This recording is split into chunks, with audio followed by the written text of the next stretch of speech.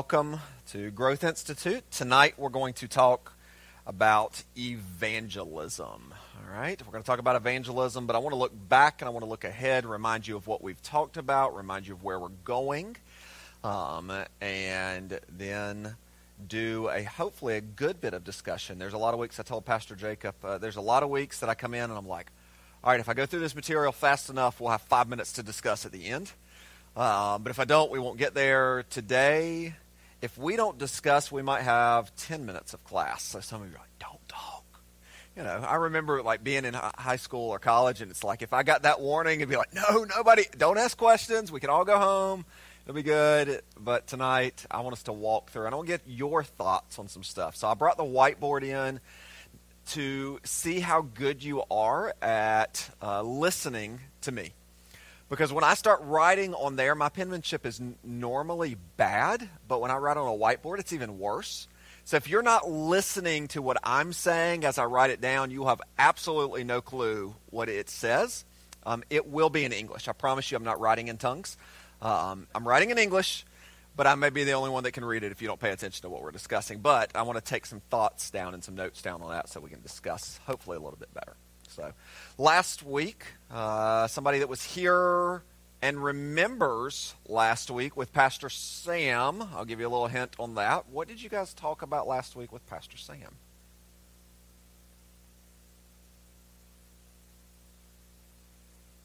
Testimonies. Yep. Okay. How to share your testimony, how to walk through that, how to craft and understand, how to frame it, what to think about as before Christ, here's what I learned, here's how Christ has shaped me. One of my mentors used to talk about and say regularly, your testimony is so much more than the moment of your salvation or when you think you trusted Christ as Savior. It's what God continues to do.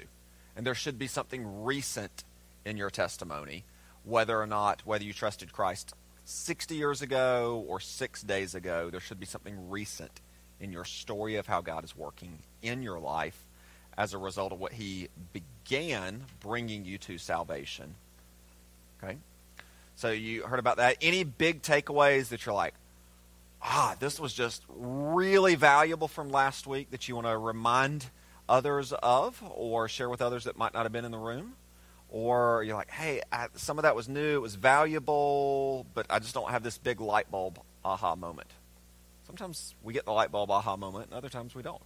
So I thought it was helpful how he showed that, our story is part of God's story and what he's doing, the redemptive story, history throughout all of humanity, and how it really ties us then together. Mm-hmm. We have individual stories, but yet it's still one common story of Christ and what he has done. Good. I thought it was good, too. I talked about including sharing the gospel as part of your testimony, not just this is not of all me, but tying into it's God's story and here's how you could do that too type of thing. Right. Good. Yeah. Okay. Before that, a couple weeks back, I walked you through evidence for the resurrection. Talked about why I continually say if you're checking out Christianity, start with the resurrection. If it is true, the rest of Scripture matters. If it's not true, the rest of Christianity doesn't matter. But why we say around here, why I believe that it is more reasonable to believe that Jesus rose from the dead than that he did not. Though it is miraculous and it doesn't happen every day, that it is more reasonable to look at the evidence and argue that Jesus did rise from the dead than that something else happened with him. We walked through that. We talked about evidence for Scripture. And one of the big concepts that I ended that week with was calling upon us to not just try to defend Scripture, but to let the lion out of the cage to defend itself or to work in the lives of people that doubt the authenticity, the veracity, the trustworthiness of Scripture. Just read Scripture with him, and we're going to talk a little bit more about that tonight, actually. So, next week, Pastor Jacob and the problem, in quotes, of evil, because evil is not actually a problem, but it is problematic or hard to describe.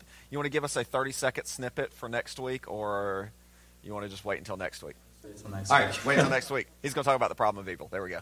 All right, one of the hardest questions for Christians to wrestle with and to answer is, why do we believe that there is an all-powerful God who is all-loving and yet there is evil in the world? One of the hardest questions for us to answer, and I'm glad Pastor Jacob's taking it on because it's not an easy one. So bring your thinking caps next week. This week, I want to talk about evangelism. Okay, what is evangelism? Let's talk about defining it. All right, sharing the gospel. Okay, good. That's one. That's a good start on it. You can do short definitions, long definitions. Sharing the gospel. Here we go. I'm going to start. Okay. I'm just going to call it EV, sharing gospel. And that is as good as my writing is getting. All right, so it is sharing the gospel. Somebody else. Bigger definition, smaller definition. Spreading the good news, which is probably the same Yep, thing. spreading good news. Okay, I like the phrase there at the end, spreading good news. Okay, somebody else. Like with the target audience being lost people. Okay. All right, so with both of these, with lost people. Okay. With the intention to convert. Okay. Just want to keep adding to what's being said.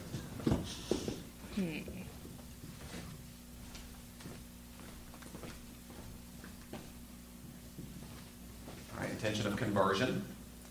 Sharing the gospel or spreading good news with lost people with the intention to convert or of conversion. Anything else you want to add to it?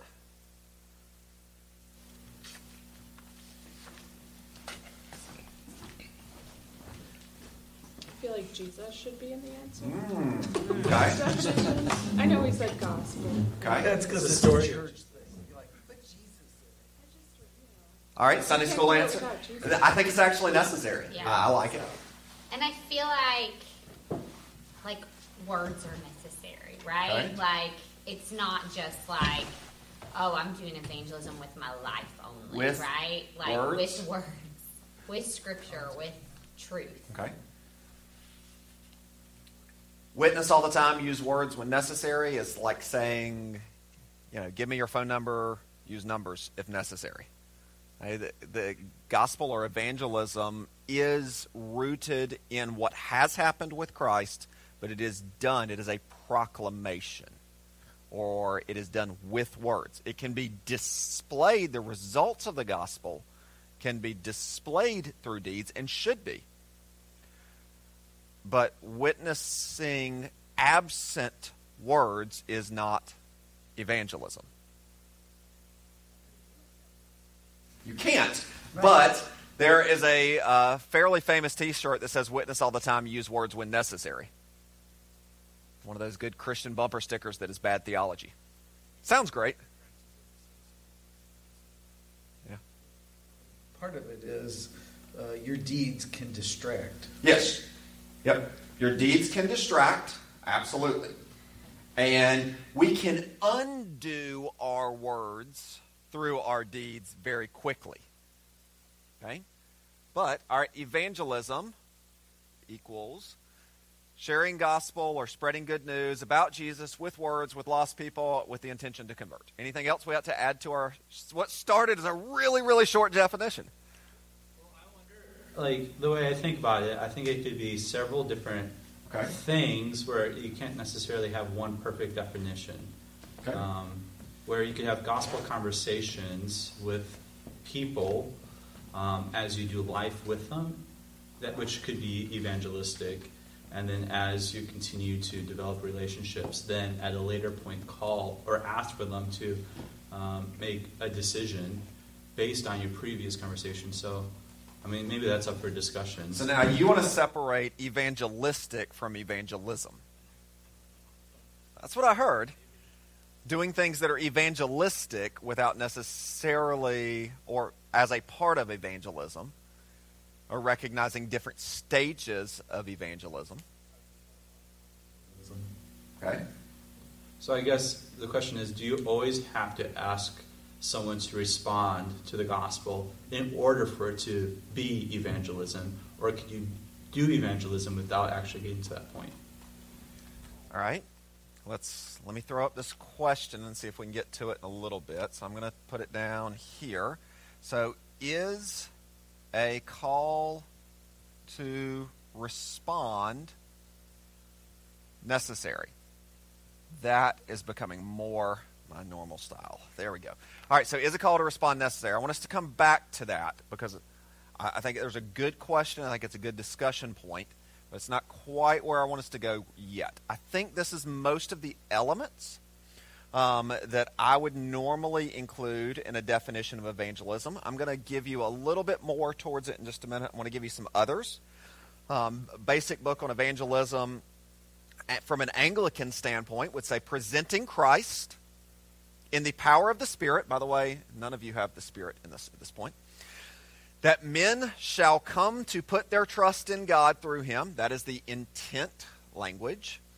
To accept him as their Savior, serve him as their Lord, in the fellowship of his church. That's a bunch of little phrases in there. We didn't get the... we can talk about whether or not we should get to the Lord and Savior methodology. Is that in gospel? Is that in the good news? Is that part about Jesus that we're assuming? We didn't get to we didn't include the Holy Spirit, and we did not include bringing them into the fellowship of the church. So I think there's some value in that because some people have, I'm going to say, separated in a very unhealthy way evangelism and discipleship. Okay? When I think about that, tell me, what is it, when I say separate evangelism and discipleship, what could that look like? What do you think I might have in mind there? Focus on just one of those two things, Okay. and ignoring or pouring little energy into the other. Thinking only of seeing people converted, but not growing as disciples, or as only helping disciples mature in their faith, but not really seeing the nations become disciples, or the neighborhoods become disciples. Maturing disciples, but not seeing new disciples made. Okay? I think the Great Commission calls us to make disciples. That is starts at conversion. That's a process. That involves new conversion, but teaching them to obey all that he has commanded us, that's a pretty robust series of tasks. That doesn't mean, like, the Great Commission is not go and make converts and then leave them alone. It also isn't go and strengthen saints that are already there. It is make disciples, teaching them to obey all that I've commanded you, and I am with you always. Okay? Which is the Holy Spirit's presence in evangelism. Okay? So, all right. So separation of evangelism and discipleship has often occurred when we think about evangelism, and I don't think it's very helpful. All right. Another definition, classic definition, is the concerted effort and the power of the Spirit to confront unbelievers with the truth about Jesus and the claims of our Lord, with a view to leading unbelievers into repentance towards God, faith in our Lord Jesus, and into the fellowship of his church so that they may grow in the Spirit. Man, we got all portions of the Trinity in there in multiple times. All right? It's good stuff there. And the church. Actually, no language about God the Father, but it's good. Long definition, though. All right? A definition that's fairly famous for seminary students, and some of you may have heard before. Evangelism is one beggar telling another. Anybody want to finish it? Where to get the food. Where to get the food or where to find bread. Okay. Somewhere I saw today attributed to that to Spurgeon. I'm more familiar with that coming out of a Niles text, and I think it was 51 from what I was looking at. But one beggar telling another where to get food. I love the imagery of it at first. The imagery of that reflects that we have been rescued, that not by our own efforts and our works, but I think it belittles the gospel. Because we are no longer beggars. We're not one beggar telling another beggar. We are a former beggar not telling a beggar where to find some bread. We are a former beggar telling another beggar where to find a feast. Because there's so much more that happens as a result of the gospel than that we are just a beggar now. We were an unworthy beggar, absolutely, but we haven't just found bread. We have found an eternal feast. Okay? And you can take it much further than that, I'm sure. I like the way that it reminds us of what we needed and what we've received, but I like to shift that just a little bit. Okay? Bill Bright from Campus Crusade, now Cru organization, Evangelism is presenting Jesus Christ in the power of the Spirit and leaving the results to God. There's a different element to his definition than something we've covered so far. We'll read it again. Presenting Jesus Christ in the power of the Spirit and leaving the results to God. What does he include that nobody else has included pretty much so far? The power of the Spirit. The power of the Spirit was present in most of the other ones, not ours up here. The results. Bright is helpful, I think, in reminding us that it is not our task to convert people. It should be our goal to see people trust in the worthy Savior who has rescued us and to glorify him by doing so. But it is not our task to convert. So I'm okay with the language here with the intention of conversion because we don't have the responsibility for conversion. And Bright is recognizing that you can be a faithful evangelist that does not see someone come to Christ on a day, a week, a month, because you have been faithful to proclaim the gospel by the power of the Spirit and allow God to do his work in their lives. We've had a little discussion from time to time among the pastoral staff. Should we be eager and happy when we have been faithfully proclaiming the gospel, or should we be grieving when others have not trusted Christ? And I think my position is both. It should be a both and. That we should be eagerly excited and say to God, God, I've given you my all, I've done my best, I've been faithful, and I can rest in that with a discontentment, longing for others to trust in Christ at the same time. I think it's possible to have both of those positions in mind, but some of those may come out more dominantly at sometimes than others. Okay? Short definition by Stiles in his book Evangelism, which I recommend for you. It's a really short book, okay? This book does pass the test of whether it is a good short book, meaning I can drop it and I'm okay without steel-toe shoes on. All right? Next week, Pastor Jacob's book will not be that simple to drop and not hurt your foot. Okay? So it's a short book. It's 120 pages, little tiny pages where you feel really smart when you read it fast. You know, I love short pages. Yeah, give me 4 pages, 4 words per page, and I would feel super smart to get through a book that's like 500 pages in a couple hours. So I like this book on evangelism. I found it fascinating. It's going to frame some of my points in our discussion later. But he says that that evangelism is teaching the gospel with the aim to persuade. So much of what we have, teaching, earlier we used the words sharing or spreading. He uses teaching. I'm okay with that if we understand that sharing and spreading are the articulation or helping people understand. The word teaching, in my mind, from the way he says it, teaching conjures what I'm doing up here, not more informal sitting around a coffee table or chatting with somebody else. So I think there's in my mind, his definition seems more formal than I think he even intends it. It's just the way I see teaching because I've been in a classroom and did a whole lot of school. Okay? But teaching, I believe was it teaching the gospel, same language we have here, with the aim to persuade. That's very close here. He just used smaller words. Okay? Aim to persuade, or the intention of conversion. Somebody look up for me 2 Corinthians 5:11. Corey, I'll let you do that, please. 2 Corinthians 5:11. This is about the concept of being persuading. Okay, remember, we don't convert, but we should have an intent to persuade, but not with dishonesty, manipulation, etc. And that's something that has happened in evangelism, I think, before. 2 Corinthians 5:11. Therefore, knowing the fear of the Lord, we persuade others. But what we are is known to God, and I hope it is known also to your conscience. So he appeals to them knowing him, the way that he shares the gospel, and he says, knowing the fear of God, we persuade. That is not just dry, sit here, hey, trust in Jesus or don't trust in Jesus. Doesn't matter. No, it matters.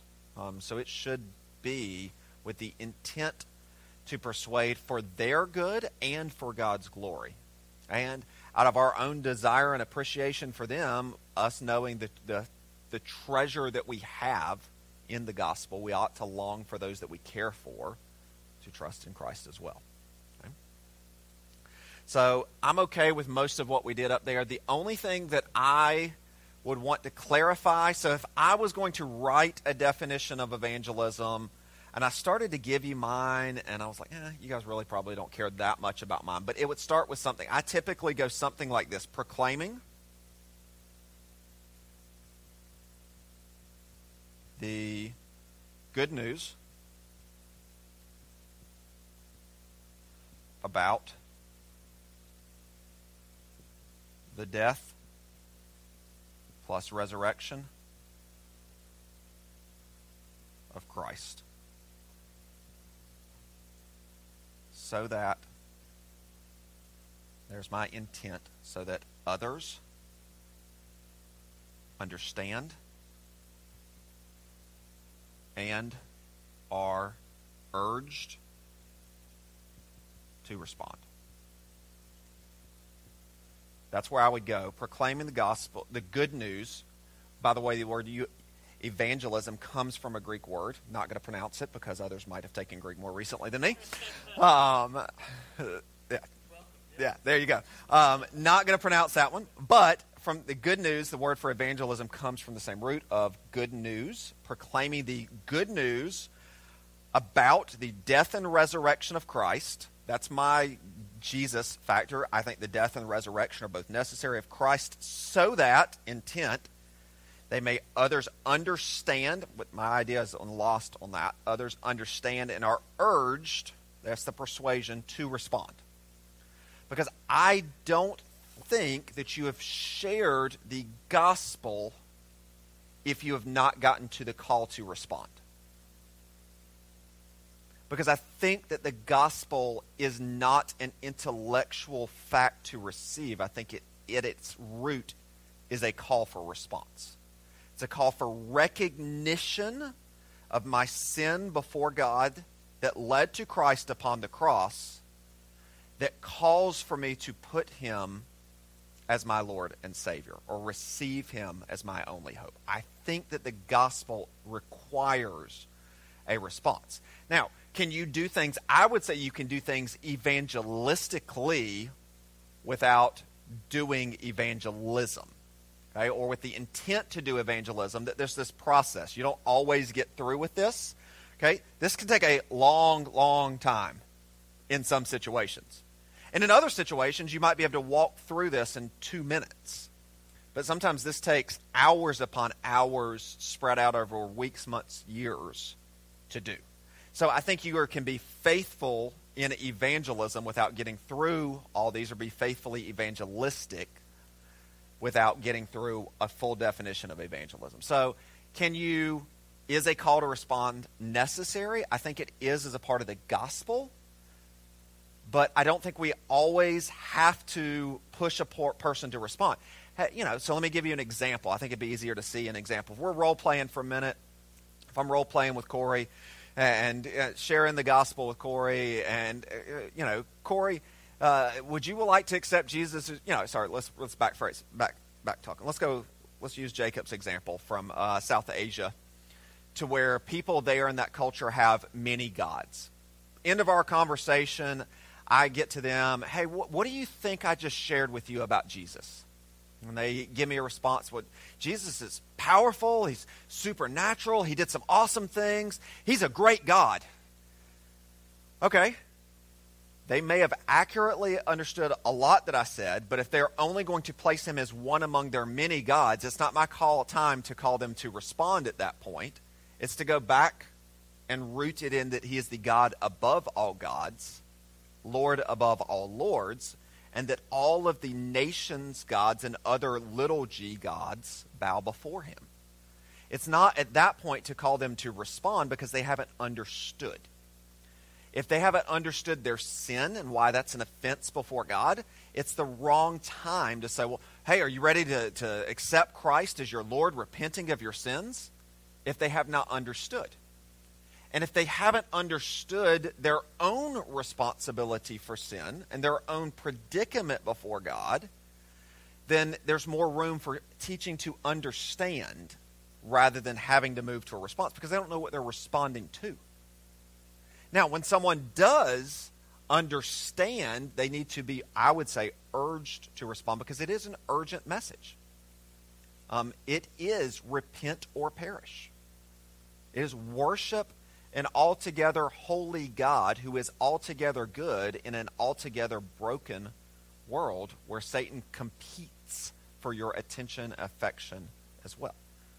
Right? So I think there's an urgency to it, but I don't think we have to always say you must respond now, because we haven't always articulated or helped people understand the good news of the death and resurrection of Christ in their place so that others, they might respond. That's my thoughts on it. There's other ways to work through that, but this is a fairly significant and common question. For me, this is rooted in the gospel, that the gospel requires a response. So the shortest version of that is that the gospel starts with God, man, Christ, and response. And I would use that articulation. So I guess just for sake of definition, would you say you did not do evangelism if the person you're sharing the gospel with hasn't gotten to the point for you to call a response? I would say you have worked. I'd probably be sloppy in my terminology, and I've already been sloppy a little bit, but I would say that you have not completed the task of evangelism if you have not called them to respond. You may have been a faithful evangelistic witness, but you have not completed the task of evangelism if you have not gotten to a response, a call to respond. I think that's where I would say, but I also recognize that I will use that language in a sloppy way. But I would say that's where I would probably put it at. You haven't been faithful to complete the task of evangelism without getting there, but you can be faithful in your evangelistic efforts for that day, that period of time, or faithful, even regarded by God as faithful. But if we're going to define the word, I think we need to take a full definition all the way through to its completion. But if you are one that says that the gospel is God, man, Christ, Christ response, and you want to just say, hey, proclaiming the gospel with the intent of conversion or the aim to persuade, as Stiles does, that's fine. But for me, I think that's a fairly important one, and that's that harder one for me to get to. I need to include this in my own life because I am much more faithful to proclaim the good news about the death and resurrection. Here's what I believe. Hope you understand it. All right, see ya. That's a lot less challenging than, hey, here's what I believe about Christ and why he died and why that's necessary for you and for me. What do you understand about what I said, and what do you think you should do with it? That, even moving that to that question is a whole lot more intimidating, but it requires a person not just having an intellectual understanding of what you said. All right. So, moving a little bit quicker, but I'm going to clear this out for a minute to give some more room.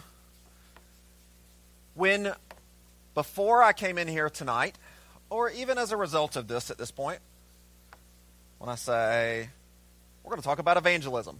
What does evangelism picture in your mind? What do you picture with evangelism? Give me a picture. Mission trips, okay? Door to door.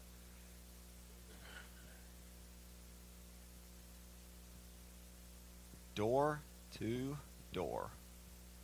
Billy Graham, okay? Somebody else. What do you picture when I say evangelism? Like a street preacher, someone maybe Okay. at the beach. Yep. Street preacher. Okay. Somebody else. Or like just evangelism on the street, like you're just talking. Yep, Like, street "Hey, can I talk evangelism." to you a minute, you know. Yeah. Hey, we're walking down the street together. Hey, don't you want to walk down the streets of gold one day in heaven? Like, yeah. That was lame. I know, that was lame. Yeah. Yeah.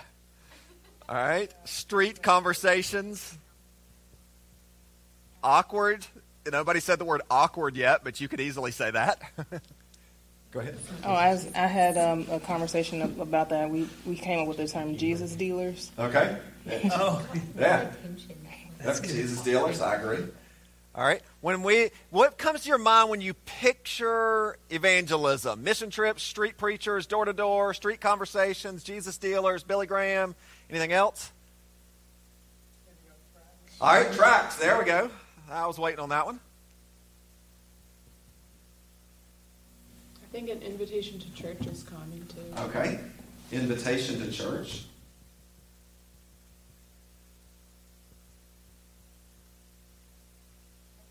Method to memorize. Okay. Method. The Roman Road, CWT, EE. Yeah. You got them all. 4 spiritual laws. Faith. Yep. On and on and on. All right. Somebody else. What do you picture? Anything else? You guys have missed one that I'm a little surprised you missed it, but I'm kind of encouraged.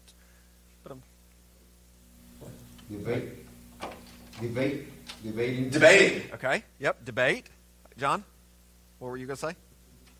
TV. Yeah, that's not really the one I was thinking of, but Apologetics. apologetics. All right.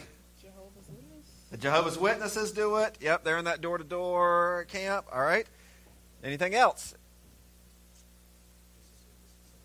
Jesus with his disciples. Man, you guys cannot read my brain today. Like a revival meeting. Man, what about the programs at church where you not just invite people to church, like to a regular service, but like a youth gathering where you bring in the power team and those dudes that lift heavy weights show you that you can be strong for Jesus and trust in him? Or what about the big game dinners where we invite a bunch of men to eat manly stuff and do manly things and then have a manly man tell them about the man that died for them? All right. What about like the evangelist that travels? You're close on the revival side of things. What about the scare tactics of churches to scare people out of hell, hopefully, through heaven's gates and hell's flames, complete with chainsaws and flames and everything to remind you that hell is even scarier than what you saw in church? Y'all didn't have any of those mental pictures of church programs of evangelism? Thinking of like the billboards with the flames on the bottom. Like flame billboard. Yeah.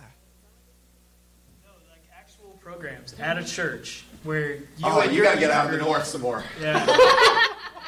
Explain it, Corey. Just We'll talk go for a and minute. see the power team, and they'll break boards, and then one of them will give his testimony, and the kids are like, How they can do all things for Christ who strengthens them. like a motorcycle, and he does tricks, and then shares the gospel, and everyone's like, cool, I like the tricks. Oh, a trick you just did on me. I see what you did. Yeah. Yeah.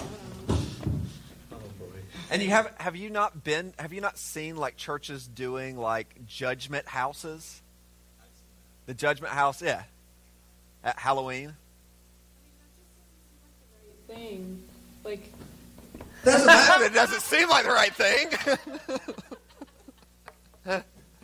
If it works. The question is, does it work? Okay? It doesn't seem like the right thing. I love your response there. It doesn't seem like the right thing, but it has been the right thing, supposedly. But then, like, those people that go to those events, where are they now? Good question. Like, what happens after? Sometimes They missed that whole. Some of them missed the discipleship arm. Other times they've done. Now, Street preachers sometimes don't work. Yep. So does mission trips sometimes Right. don't work. Yeah. Sometimes, I mean, all of them are programs where we're trying to do it versus just meeting people and being friends with them and then sharing it on, as a natural way versus an unnatural way is what he's pointing out. but some of you have seen somebody come to Christ through a natural seeming way, organic seeming way, that's not walking with Jesus right now. You thought they came to Christ at least. So it's not just that some of these methods, where are there people at where they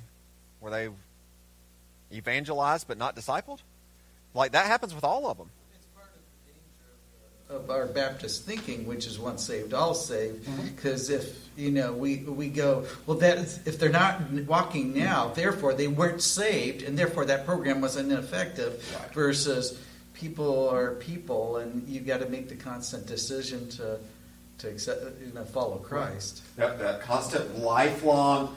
We do our best to make sure someone is a believer before we baptize them in our church, but ultimately that's going to be displayed over their life with Jesus, not just in that moment. But we don't wait until the end of their life to baptize them either. Okay? So there's a little bit of both on that. I think that some of these can be comical in the way that I was making some jokes on them. Some of them can be done in absurd ways. All right, getting a guy that can bench press 500 pounds in there and saying, listen, Jesus made me able to do this, and he can make you do it too if you'll just trust him as Savior. That is not the gospel. Okay? There's a lot of stuff that's gone on. And scaring someone and then asking, well, don't you want to receive Jesus as your Savior so you don't go to hell? Listen, and this goes back with the children's ministry thing, man. I'd ask popcorn into my heart if that was going to keep me out of hell. Okay? So it's not just a worry about, is Jesus going to be your Savior?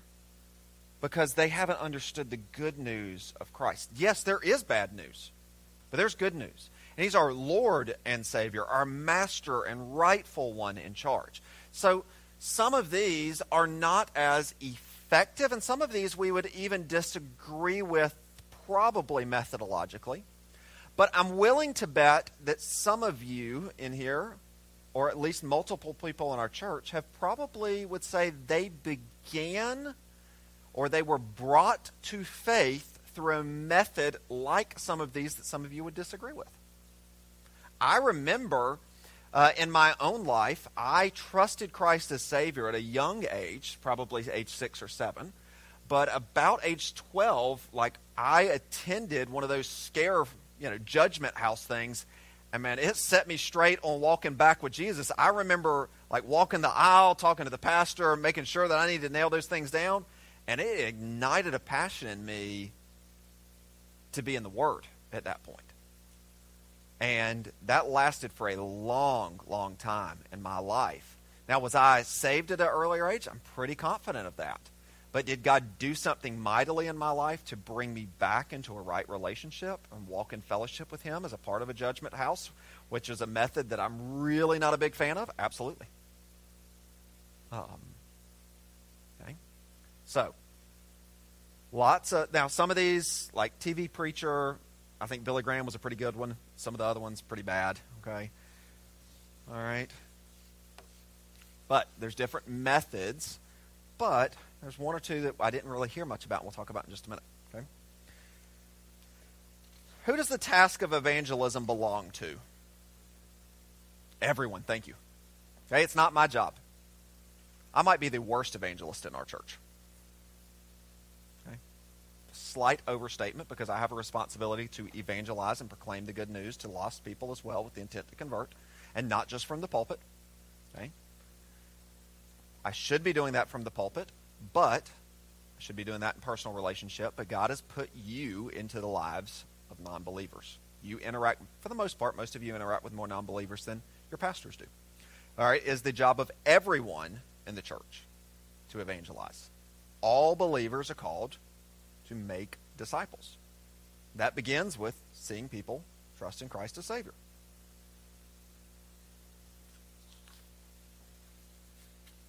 So it's not just those of you that come on Wednesday night and the Growth Institute and really gear up. All right, so how does the church participate? What are some ways that the church can participate in evangelism?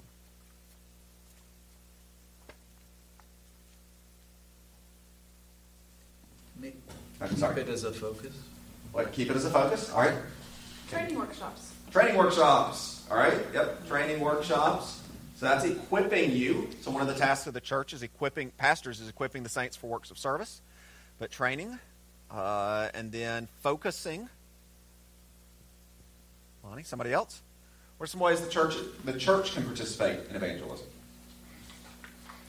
Our testimony. Sharing testimony. Yep. Publicly, or training you to do that in private. Having things that are outreaches. Okay, some things that are easier. By outreach, what do you mean? That do evangelism, that reach out to not just people in the church. Okay. BBS or, that kind of stuff for youth. Or, Okay. So I'm going to say having, Lonnie, would it be faithful to say having events under that is what you're thinking? Events, programs. That's its focus. Yep. There are if all of your church services is evangelistic, you're not discipling. All right. But it's because that's for your people. Okay. But you ought to have a focus where you're reaching out to Okay. people who aren't in your church. Yep. All right. I can see that. You can say when we give, like to echo and do things like that, that's somewhat of evangelism, but only if we also share. Yep. Only to go back to this part if with words. Yeah. Okay. So it requires words. It requires an articulation of the gospel. I think the church offers a setting for accountability. Okay. Now we're kind of hitting on some other stuff that I wanted to get to. Is it AC? Accountable. Hold me accountable for spelling it. There's an A, not an I. Okay, there we go. Accountable. Account or account table. There we go. All right. The good news is, if I had just put a letter in there, you would have had no clue if I put an A or an I, and I could have gotten by with it. Should have just gone on. It's like that reading. Not accountable. Yeah, it would have been not accountable for my spelling of it.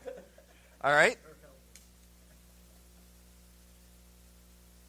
I think that the church does evangelism in our singing.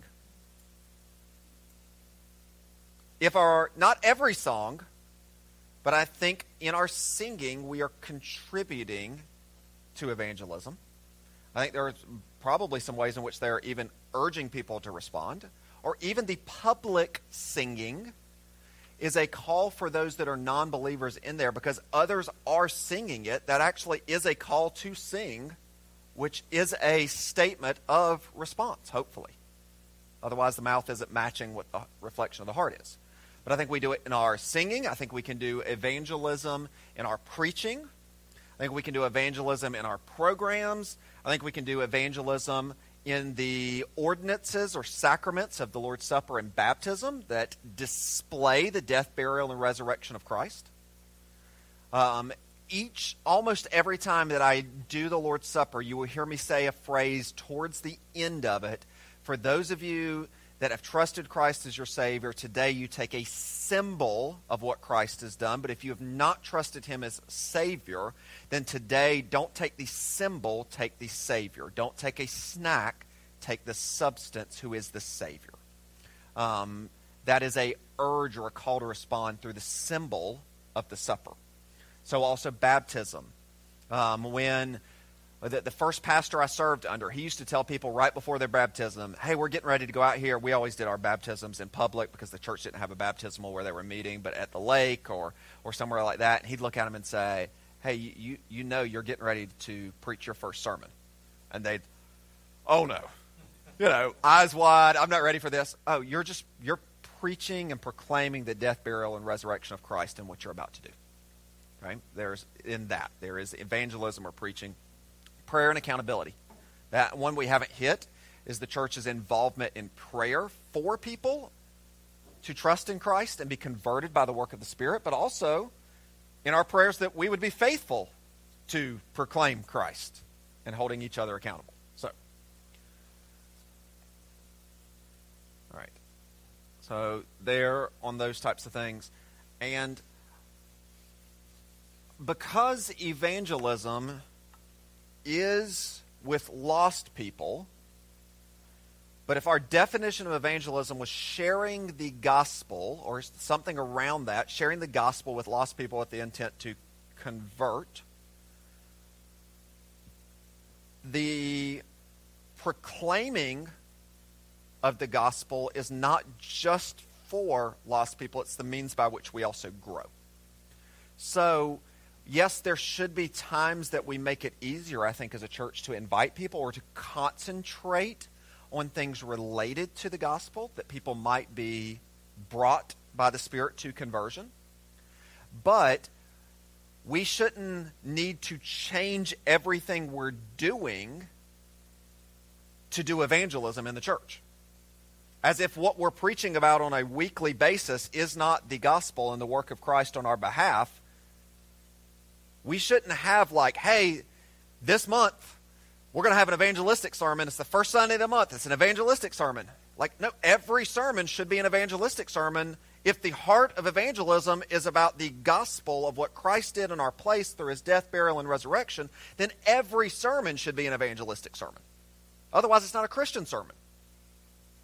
Okay?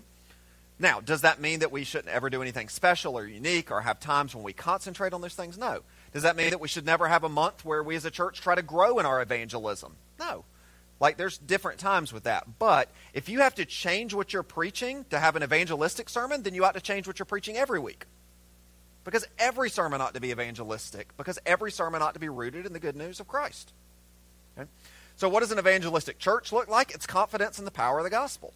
Jacob, Romans chapter 1, verse 16 and 17, please.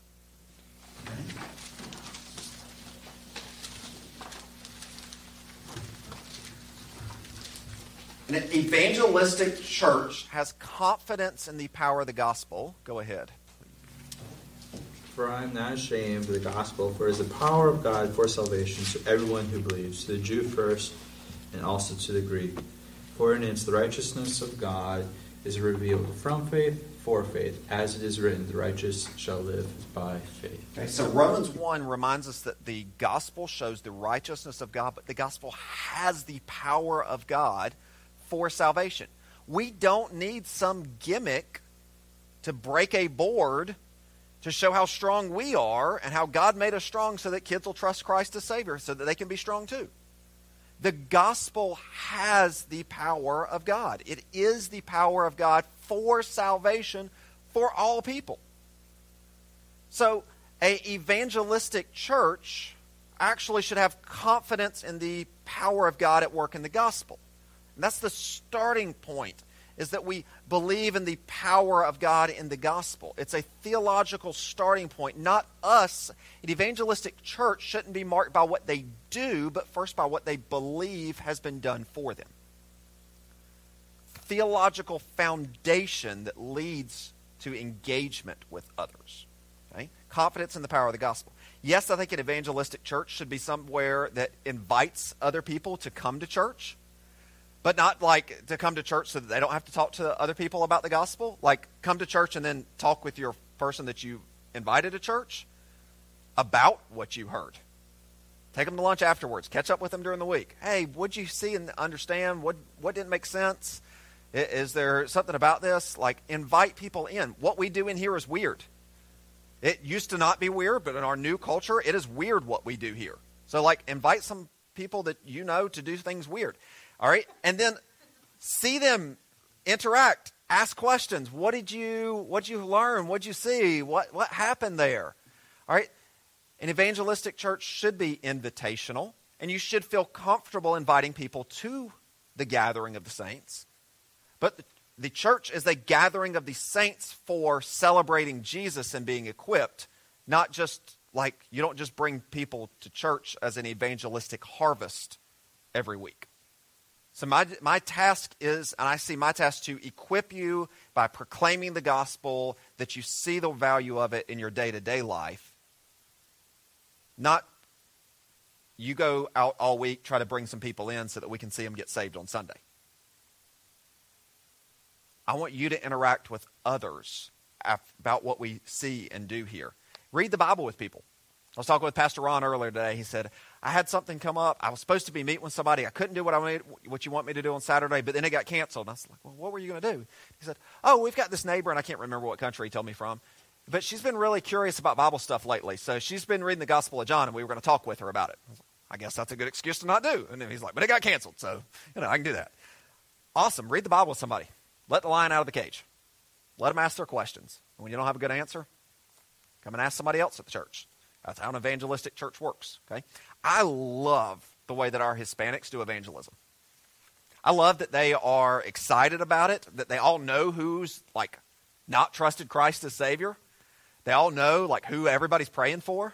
It's like, oh yeah, this guy, man, he needs Jesus. He's coming around. He needs Jesus. Man, I was so excited he was here. We invited him. We prayed for him. He's here. He's not there yet, but he's here. Where's that? Like, we could grow. We got some things to learn from you guys about evangelistic culture in that. Like, one of the things that I'm toying with, and we'll talk about, and we're going to run out of time on this, is how we become a more evangelistic church. But it may very well be that Jacob and I work so that 1 month next year that we make you start Sunday school class with sharing evangelistic prayer requests before you get to any other prayer requests. And it'd be the focus of the month. Not to say you can't pray for anybody else's organs, okay, and whatever's going on in life, but that you start by saying, here's who I'm praying for and here's how it's going.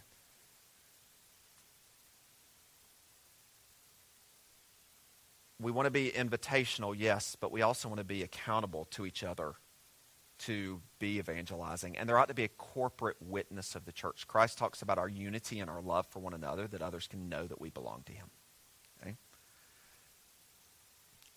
And yeah, there's times for programs, but ultimately, I am less and less convinced of the value of a one-time program, even when the gospel is really, really good and really proclaimed well, and not just, hey, God made me strong, he can make you strong too. Because I think our culture is changing from that. And the hard part is what you win people with is what you win them to. If you get them to come for the big show, that's what they largely expect every week. Not to say it doesn't work from time to time, not to say that it's not true conversion, but I'm not a huge fan. I'm less and less of a fan of putting tons and tons of energy into one night for those types of things, and more of a fan of putting energy into God's people to interact with others. Okay? So how do you become a more evangelistic church? One, I think might be in your note packet or your homework reading. Speak highly of church. Like the role of the church in witnessing, the role of the church as light of the world, which was the original title of the topic for tonight, was the church as the light of the world. I've kind of talked a little bit about individual evangelism, but I've tried to keep us at corporate evangelism. Speak highly of church. People already have a bad impression of it for the most part, or a wrong impression of it for the most part if they're non-believers. So speak highly of it. Invite others. Interact with them afterwards. Hang out with non-believers. One of my mentors used to say, hey, if you can't pull out your phone and find the phone number of 3 or 4 non-believers that aren't family members, you're probably not hanging out with non-believers enough to do evangelism. That's changed a little bit. Don't want to make that like a hard rule and guilt you. But if you're never around non-believers, can you be more intentional in your presence with non-believers? I am not a master at this. But this summer, and I share this as a conclusion remark and a way to pray for me and for Sam, This summer, you guys, many of you know, I love basketball. I love coaching basketball. I've coached my kids for a number of years. I've been coaching basketball since 2008, and love it. This summer, an opportunity came along for me to coach basketball as a part of my kids' homeschool network and coach a bunch of Christian kids in a homeschool environment and put in for a job. No guarantee I would have got it. Reasonable chance I would have gotten it. Wouldn't have paid anything. But it would have been pretty cool. Coaching one of my kids and prayed about it, thought about it for a little while, and had that on one side. And the other side, last year, I've coached in the community for a long time.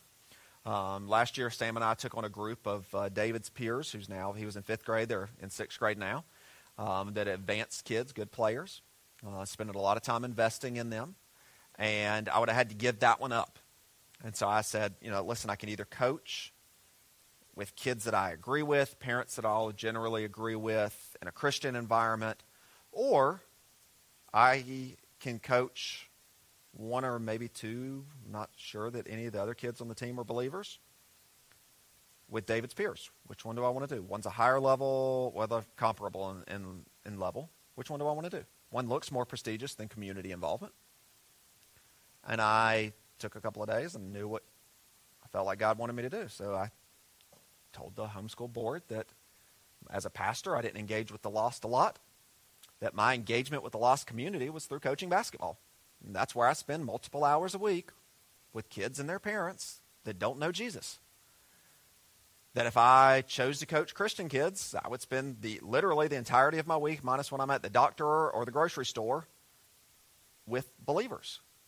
So for me, at this point in life, my engagement, that's a natural engagement, is there. So you can pray for us that we will do more than coach basketball, that we will be evangelistic and get to walk through evangelism with teammates, with players, with parents.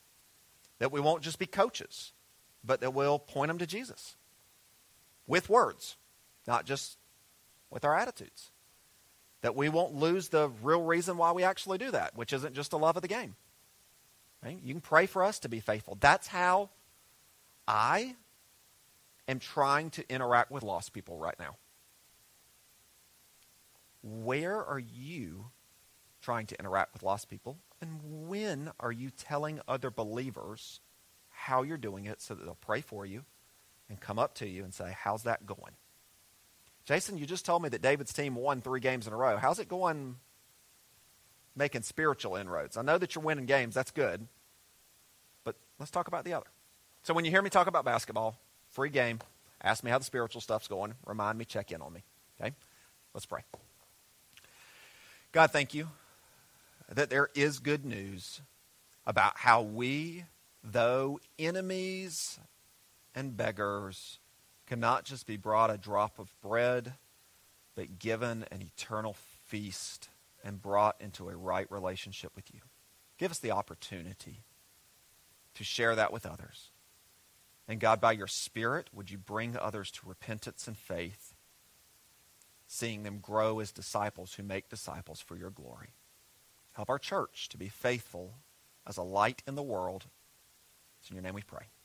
Amen.